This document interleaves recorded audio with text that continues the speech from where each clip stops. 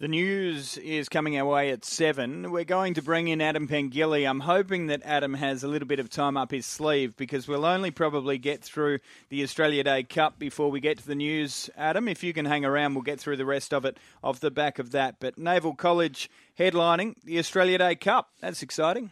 Morning, Ben. Morning, boys. Yeah, you're right. He's been probably one of the form horses of the summer so far, and he finds a really suitable race in the Australia Day Cup there at Warwick Farm on Friday. And Annabelle Neesham obviously had a good preparation with him in his first Australian preparation down here in Australia. He's gone to another level now, winning the January Cup, and this looks like a really suitable race for him again on Friday, albeit he's got to carry 58.5 kilos. But you can often see these stays just go bang, bang, bang throughout this summer period when they've got plenty of room to move in the ratings. He's a horse who has had that. He's probably starting to find his true level now around his stakes company. But looking at these initial nominations for the Australia Day Cup on Friday, it looks like a pretty common race with a lot of similar horses that he's been meeting, albeit Yankee Hustle might back up on the short backup after winning last Saturday. But I can understand why he's going to start a pretty short price favourite in that race on Friday.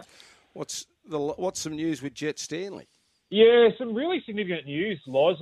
Speaking of Naval College, he actually rode him to win that January Cup a couple of weeks ago. Really highly rated apprentice in Sydney, who's obviously been doing his indentures with Annabelle Neesham. Now, they've had a bit of a disagreement, or certainly the relationship has soured between the two, and he's going to leave the stable almost with immediate effect and head to the Peter and Paul Snowden yard. So that came as a bit of a surprise to me, given how well he's been riding for Annabelle Neesham, with the amount of opportunities he's been getting. But she obviously wants to go in a new direction. He's going to move on and link up with the Snowdens. And for one of our better apprentices in New South Wales, a bit of a surprise that news emerged in the last couple of days. For those unaware, to listeners out there, I have a man crush on Jeff Penzer. He's my favourite of all time, and it's great to see the good man back. He is back, Ben. Fantastic news. That obviously was part of that horror fall at Taree a few months ago when he had sustained some pretty significant injuries, most probably pertinently to his ribs.